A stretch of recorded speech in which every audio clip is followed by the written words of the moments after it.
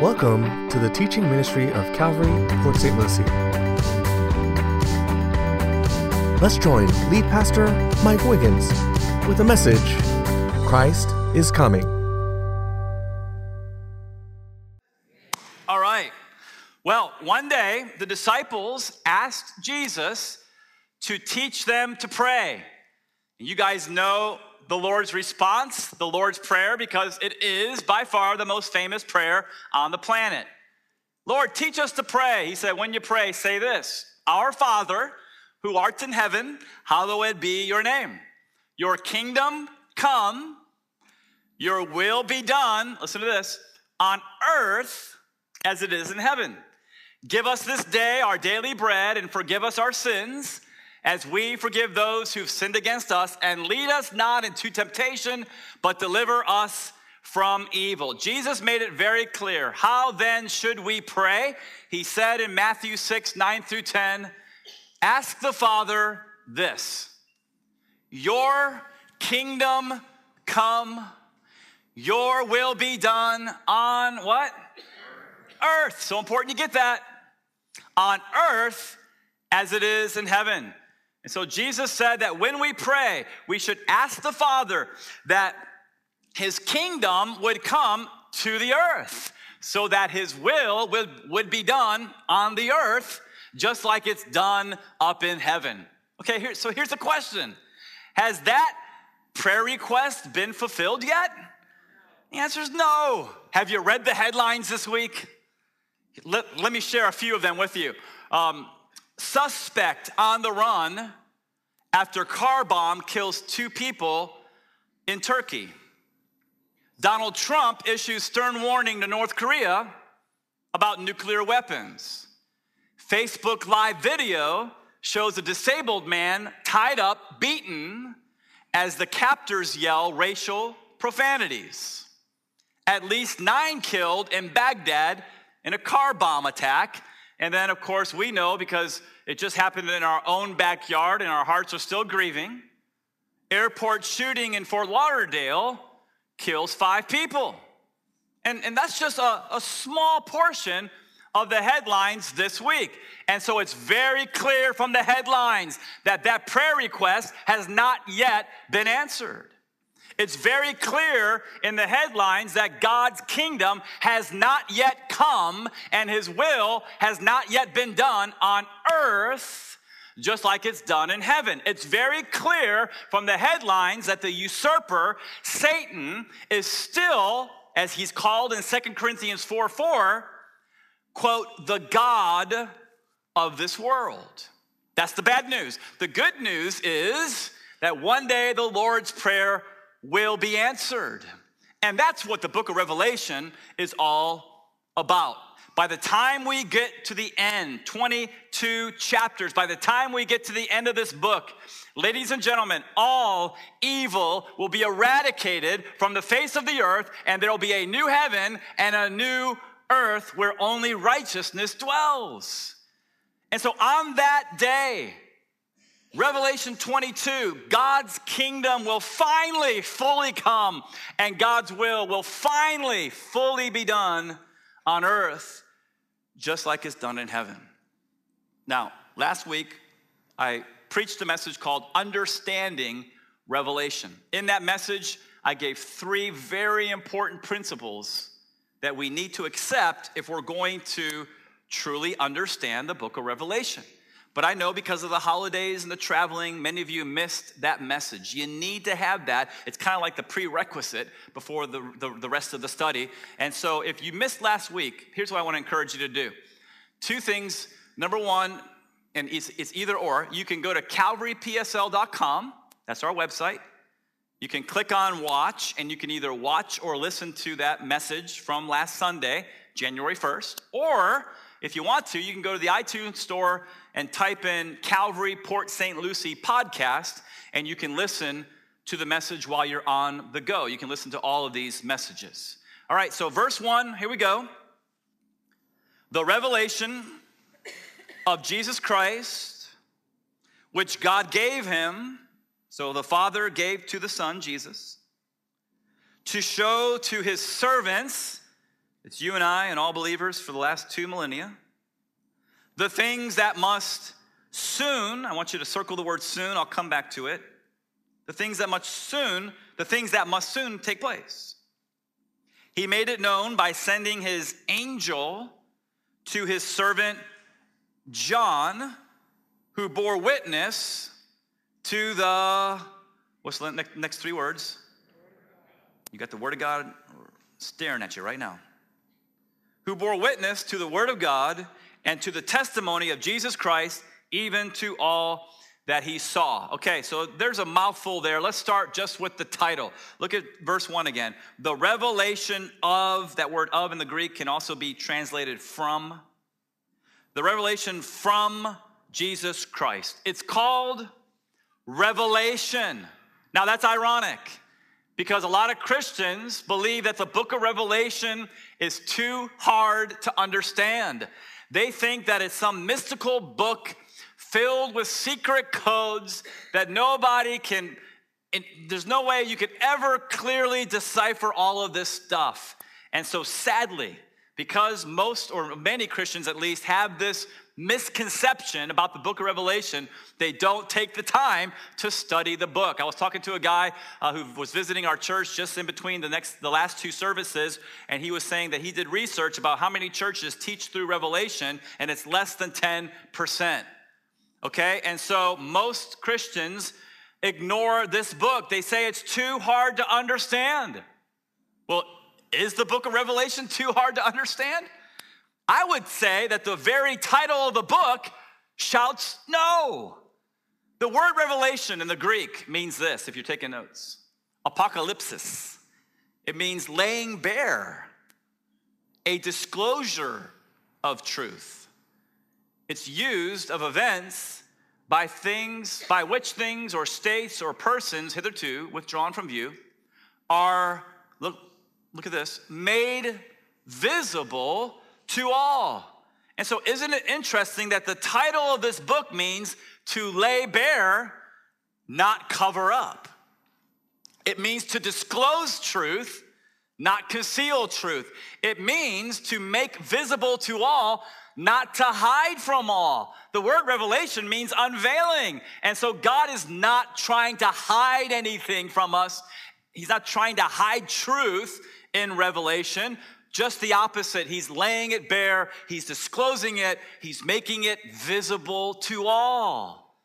And so contrary to modern thought, Revelation is not some mystical book that's too hard to understand. It can be understood. And when you understand it, put your seatbelt on. It'll change your life. You will go, as all of us have made this journey, because we're all born with a sin nature. You will go from a self-centered person who thinks the universe revolves around you to a Christ-centered person who is waiting in eager anticipation for the soon coming of Jesus Christ. And so, when you understand Revelation, it loudly proclaims that Christ is coming. The revelation from Jesus Christ, which God gave him to show to his servants the things that must soon take place. Now, some people read that word soon and that phrase, soon take place, and they think this, really? Come on, John. The things that must soon take place? You wrote this 2,000 years ago. For 2,000 years, nothing has changed. Nothing's taken place. Everything continues on just like it's always continued on since the creation of time. And so I think people who believe that have a misunderstanding of the word soon. You see, when John wrote the word soon in the Greek, he wasn't talking about the length of time that's going to elapse between the time that he wrote this, we're going to find out next week, in AD 95, and the time Jesus is coming back.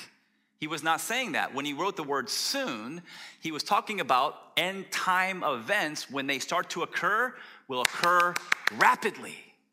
That's what the Greek word means. If you're taking notes, the word for soon, tekos, means quickness or speed. And so John's talking about the things that will speedily take place. Now, if you've been to our church for any length of time, you know that I love Charles Ryrie. He's with the Lord. I think he went home to be with the Lord last Valentine's Day of last year. His study Bible is in our cafe. But this is what Charles Ryrie has to say about that Greek word in its context in Revelation 1:1. And I quote, "This word does not indicate that events described in this book will necessarily occur soon, but that when they do begin to happen, they will come to pass swiftly, speedily." Okay, and so here's a paraphrase of what Charles Ryrie and others are saying here, that when end time events begin to happen, they're going to happen within 7 years. 7 short years. Now, some of you may think, I've always heard preachers like you talk about 7 years in the end times, the tribulation. Where do you get that from? We get it from Daniel 9, verse 27. Now, as I said last week, you'll never understand Revelation unless you understand Daniel. Daniel, a 6th century BC prophet of God, also wrote about end times. His book correlates beautifully with John's Revelation written in AD 95. And so this is what Daniel wrote, speaking about the coming Antichrist, okay? And I'm going to refer to this probably 50 times over the next 8+ months, okay? And so we'll get deeper and deeper into it as we go. But Daniel 9:27 says, and he, in the context from verse 26, is talking about the prince who is going to come. That's the Antichrist, the coming global political leader. And he shall make a strong covenant.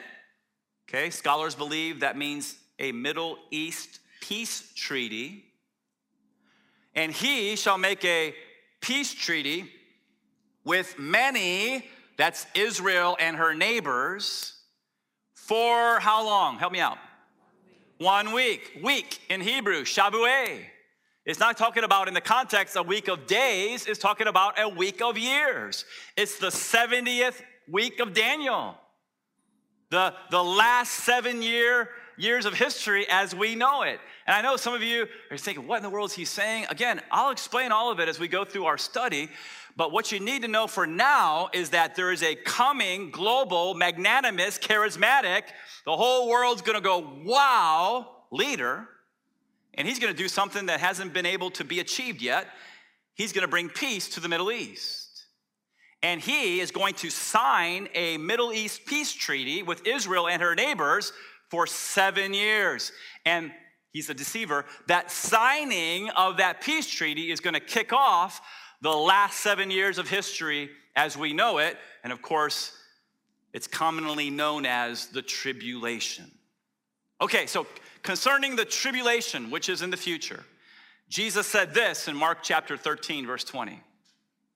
If the Lord had not cut short those days, no one would survive.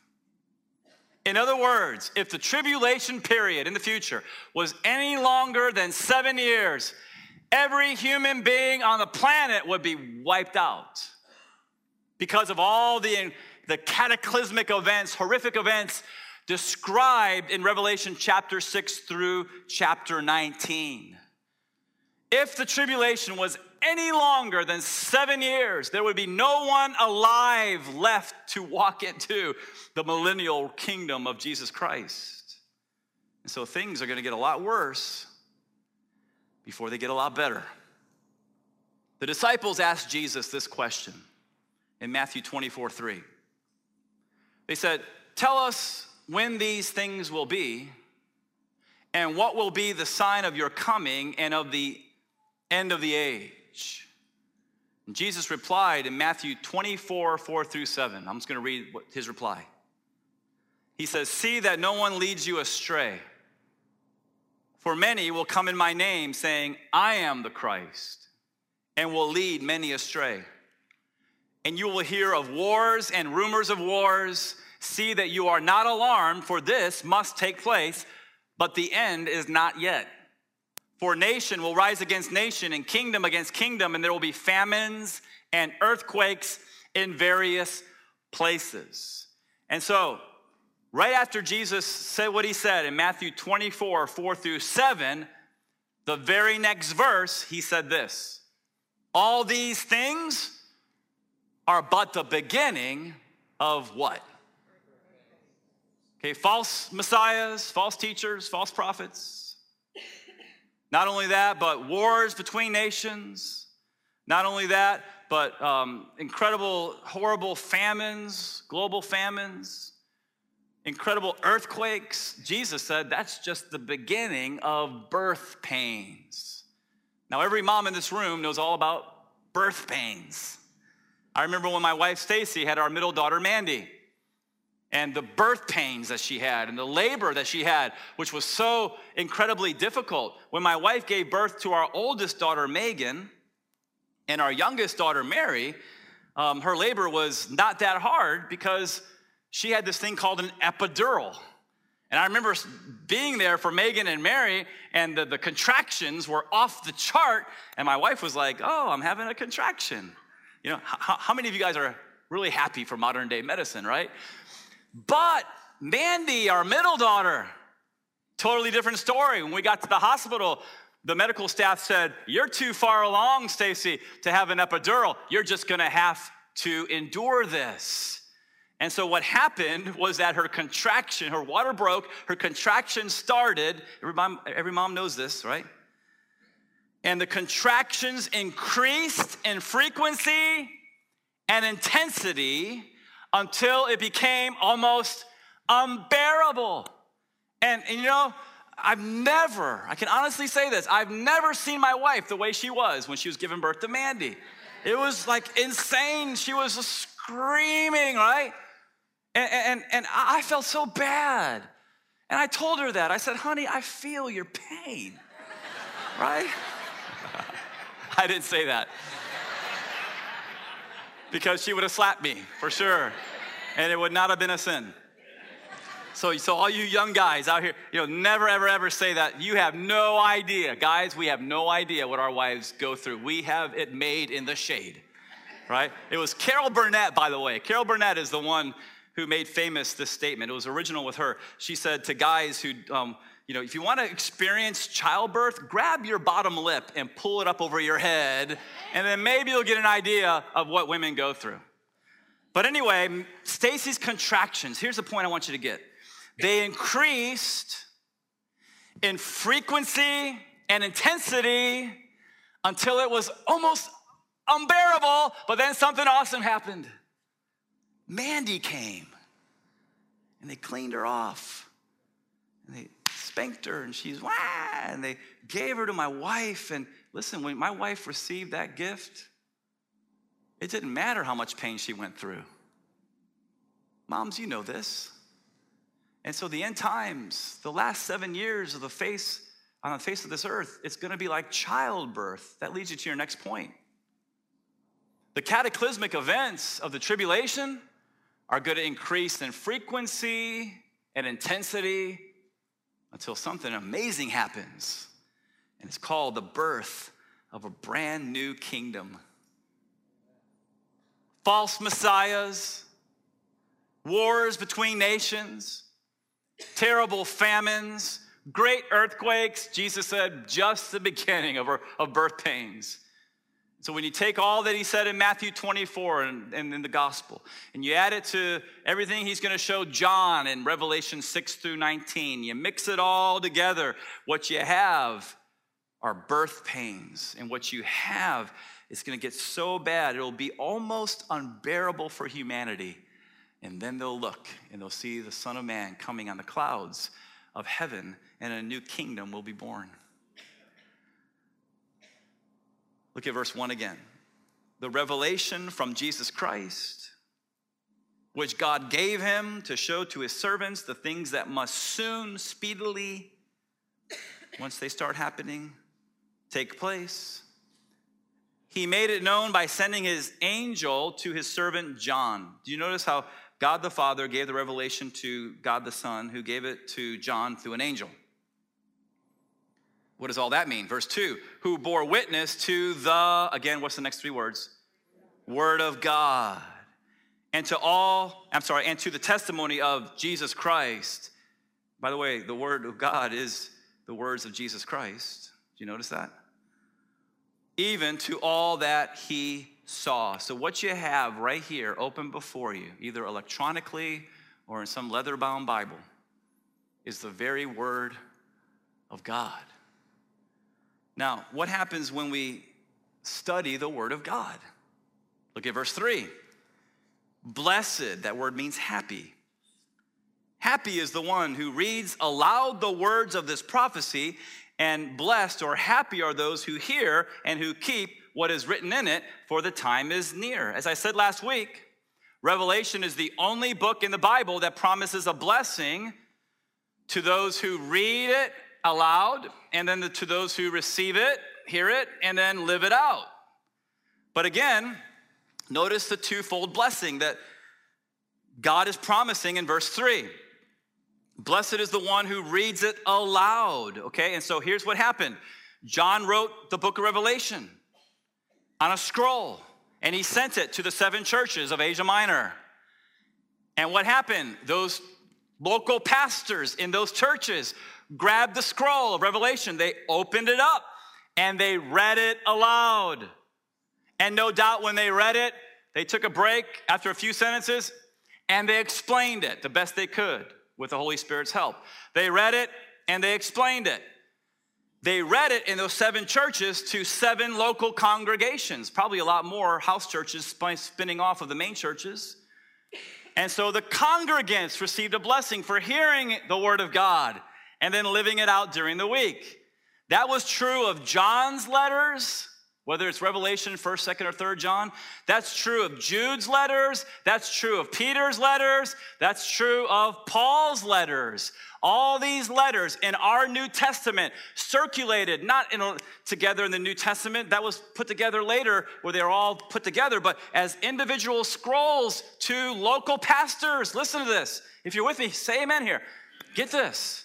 They read the letters of the apostles. They believed it was the word of God, and they explained it. They read it and they explained it. They read it and they explained it.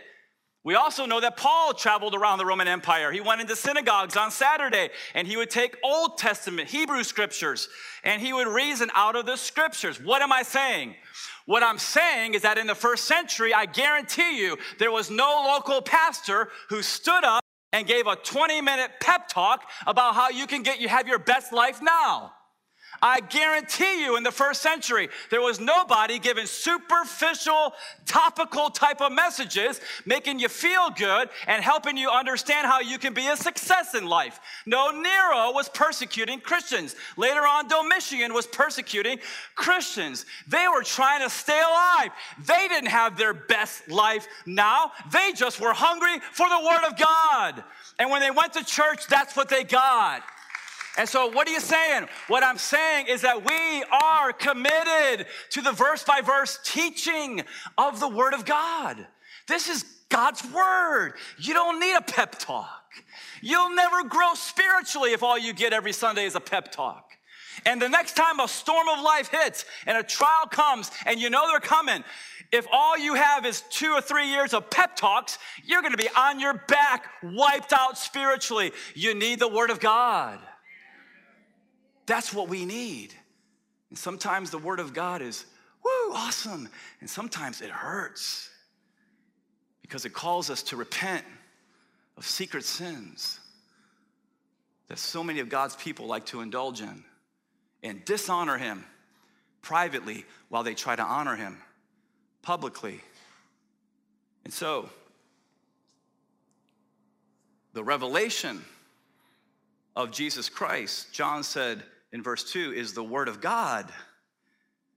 And if you read aloud the word of God and do it, you're blessed. Verse 3. Verse 4 now. John to the 7 churches that are in Asia. Okay, we'll study that in chapters 2 and 3. Grace to you and peace from, please circle the word him, who is and who was and who is to come.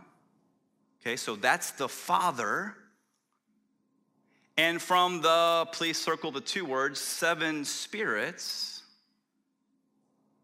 who are before his throne. I know it's odd. I know it's strange, but I believe that's talking about the Holy Spirit. I'll explain. And so you have the Father, who is and who was and who is to come. And from the seven spirits, the Holy Spirit, who are before his throne. And verse 5 of, please circle, Jesus Christ, the faithful witness, the firstborn of the dead, and the ruler of the kings of the earth. Right here in verses 4 and 5, you see, I believe, a beautiful picture of the Trinity. So if you're taking notes, that is your next point. Our God is a triunity. Now, we don't believe in three gods. Pagans do. Pagans believe in multiple gods. We don't believe in three. We believe in one God. We believe in the Shema. Hear, O Israel, the Lord your God, the Lord is one. And you shall love the Lord your God with all your heart, soul, mind, and strength. And so in the Old Testament, the triunity of God was hinted at. We know that for one reason, because of Elohim, which is God's name in the plural. Let us make man in our image. He wasn't talking about the angels, because we're not made in the image of angels. We're made in the image of God. Let us make man in our image.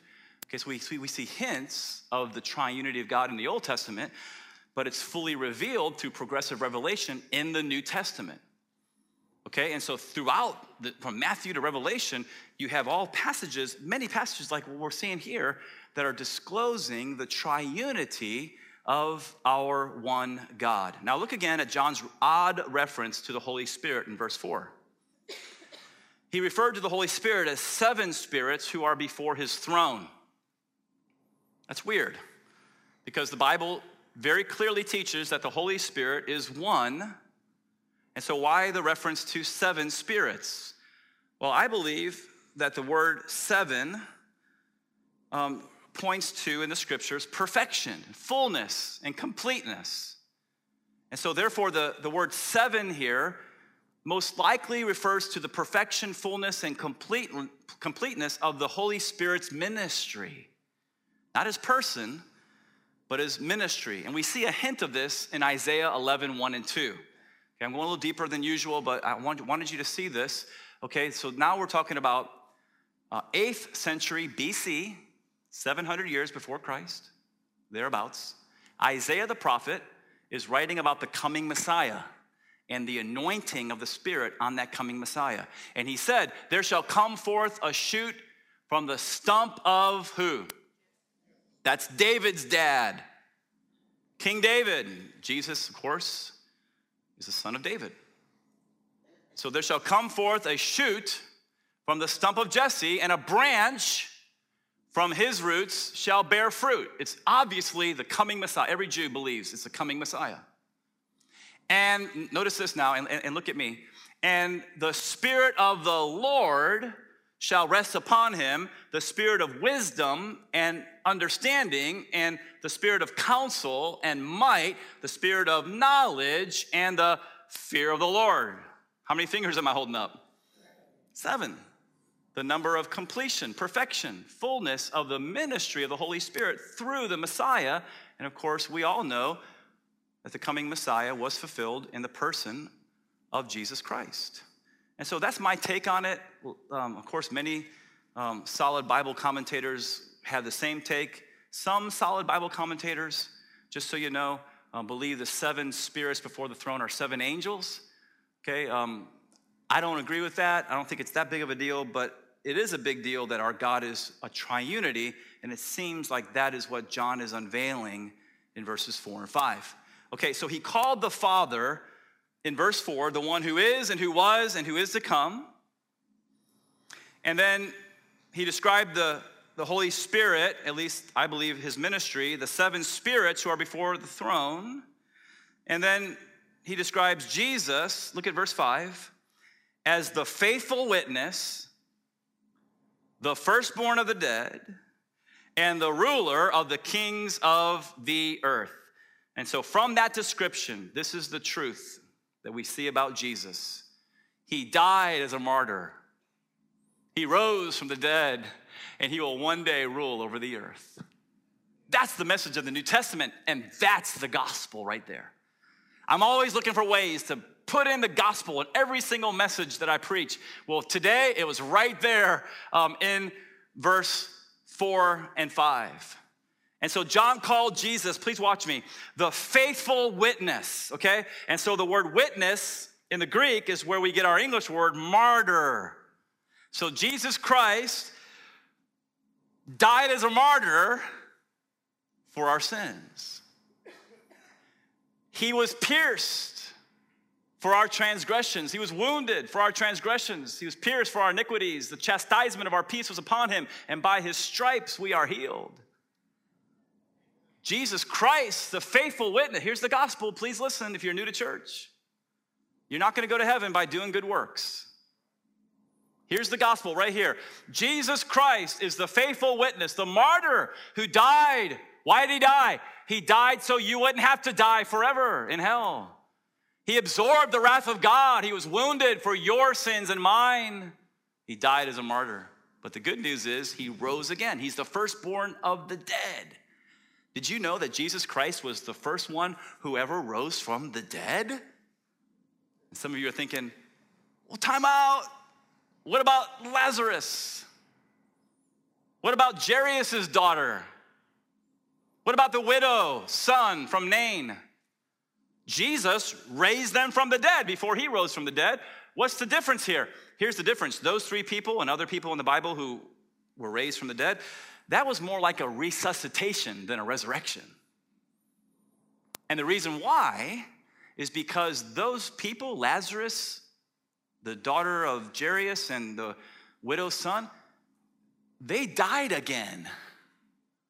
Right? Lazarus, come forth. Okay, here comes Lazarus. And Jesus says, loose him. And everybody's so happy, except for Lazarus. You really think he wanted to come back? He was in heaven. Anybody who's been in heaven doesn't want to come back here. And guess what? Lazarus, I got to do this again. And he died again. Jairus' daughter died again.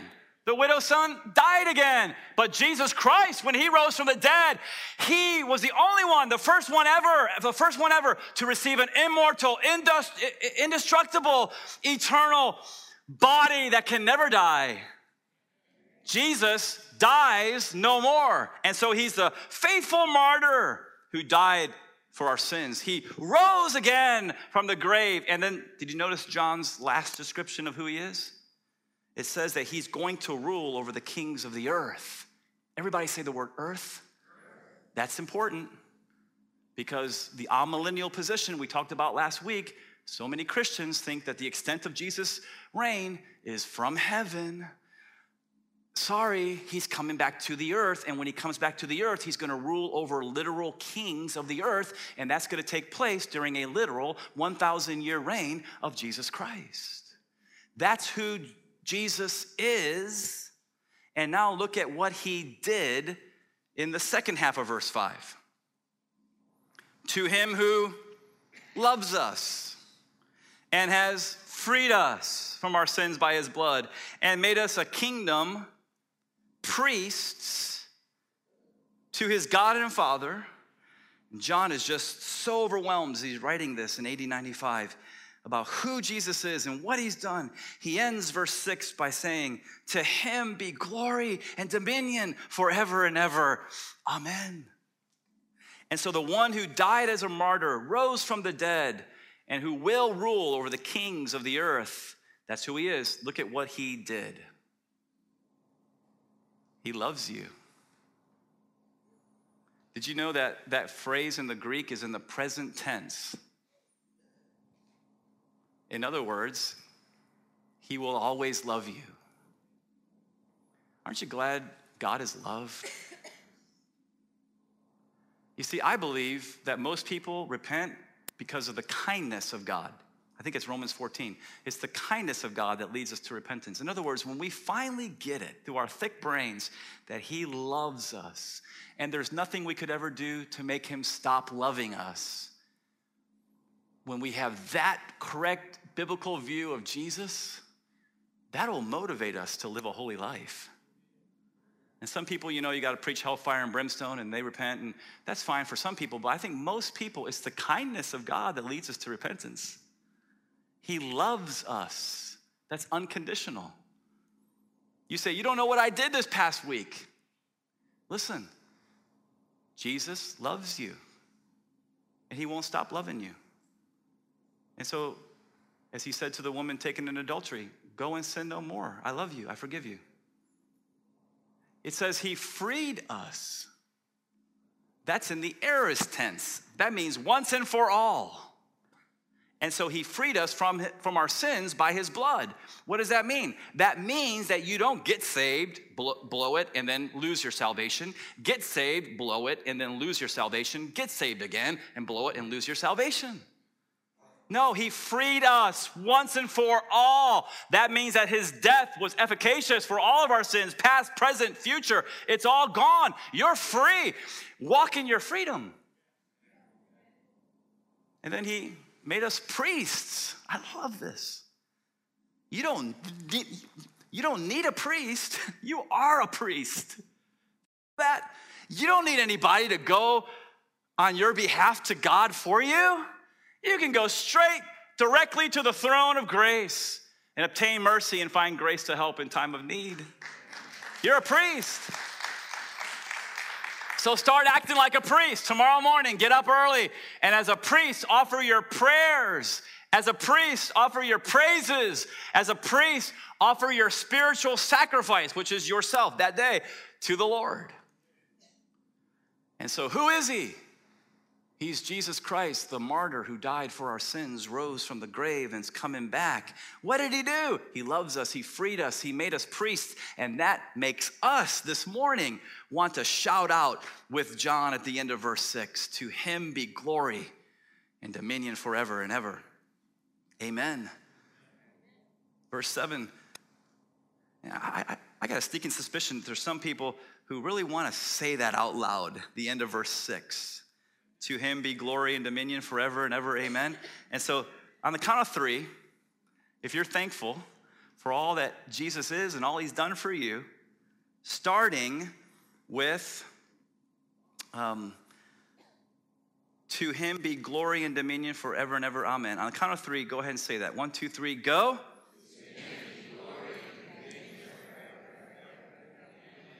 Now, if you're really grateful that you've been freed from your sins forever and that you're going to reign with him forever, now say it like you mean it, all right?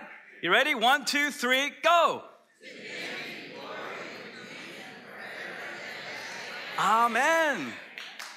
Amen, right? Thank God. And so now in verse 7, behold, he is coming with the clouds. It's just like, it gets climax, better and better, more and more, fuller and fuller. He's coming with the clouds, and every eye will see him, even those, look at this, who pierced him. And all the tribes of the earth will wail on account of him. And John says, even so, amen. And so when Jesus comes, every eye is going to see him, even those who pierced him. That's talking about the nation of Israel, who 2,000 years ago, as a nation, not every Jew, by any stretch of the imagination, because the church was 100% Jewish in the beginning. But the nation, the Sanhedrin, officially, they rejected Jesus as their Messiah. And they turned him over to the Romans to be pierced. Well, someday the nation of Israel is going to see the one they pierced when he comes back on the clouds. Zechariah talked about this 500 years before Christ. Check out this prophecy. I will pour out on the house of David and on the inhabitants of Jerusalem a spirit of grace and pleas for mercy, so that when they look on me, on him whom they have what? 500 BC. They, that's Israel, shall mourn for him. The good news is we know that mourning of Israel, that sorrow, is a deep sorrow of repentance. And so when Jesus comes back on the clouds, Israel, the Jews, are going to look up. They're going to see the nail prints, by the way, that he still has in his hands forever and ever and ever. When you see Jesus, you'll know how much he loves you. And they're going to see the nail prints in his hands, and they're going to mourn, they're going to repent, they're going to sorrow. Why have we been so hard-hearted for 2,000 years? Why did we reject him as our Messiah? Look, he's coming back to rescue us.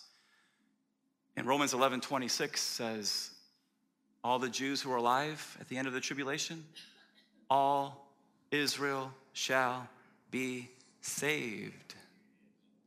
But what about the rest of the Gentiles all across the world? Look at the end of verse 7. And all the tribes of the earth will wail. That's not repentance. They're going to wail on account of him. Even so, amen. And so not all, but most of the Gentiles who are alive, who survive the tribulation, they're going to see Jesus coming back on the clouds, and they're going to wail. They're going to rage. They're going to be so upset. Why? Why? Because they know they're damned. How can you say that, Pastor Mike? Because I've read Revelation 13. Most of the world receives the mark of the beast in their right hand or in their forehead, sealing their doom forever. And they're going to finally figure out that imposter, that Antichrist, he's not the Christ. This is the Christ coming. And they're going to rage. The Jews are going to repent. The Gentiles, most of them will rage. And then here's your final verse. I am, verse 8, the Alpha and the Omega. That's the first and last letters of the Greek alphabet. Says the Lord God, who is and who was and who is to come, the Almighty. Now, please look at me here. Here you have Revelation 1:8, and it's describing the Father. You say, how do you know? Because it said who is, who was, and who is to come. It's the exact same description of the Father John just wrote in verse 4. Who is, who was, and who is to come. Okay, and so in Revelation 1:8, God the Father is described as the Alpha and the Omega, who is, who was, and who is to come, the Almighty. And then, in the last chapter of Revelation, chapter 22, verse 13, listen to this. Jesus says, I am the Alpha and the Omega, the first and the last, the beginning and the end. What does that mean? That means that Jesus wasn't created. Jesus is the creator. Jesus is God. He and the Father, co-equal with the Spirit. And so the question is, have you come to the true God of the Bible and asked him to forgive your sins? Have you received his Son? Have you given your life to him?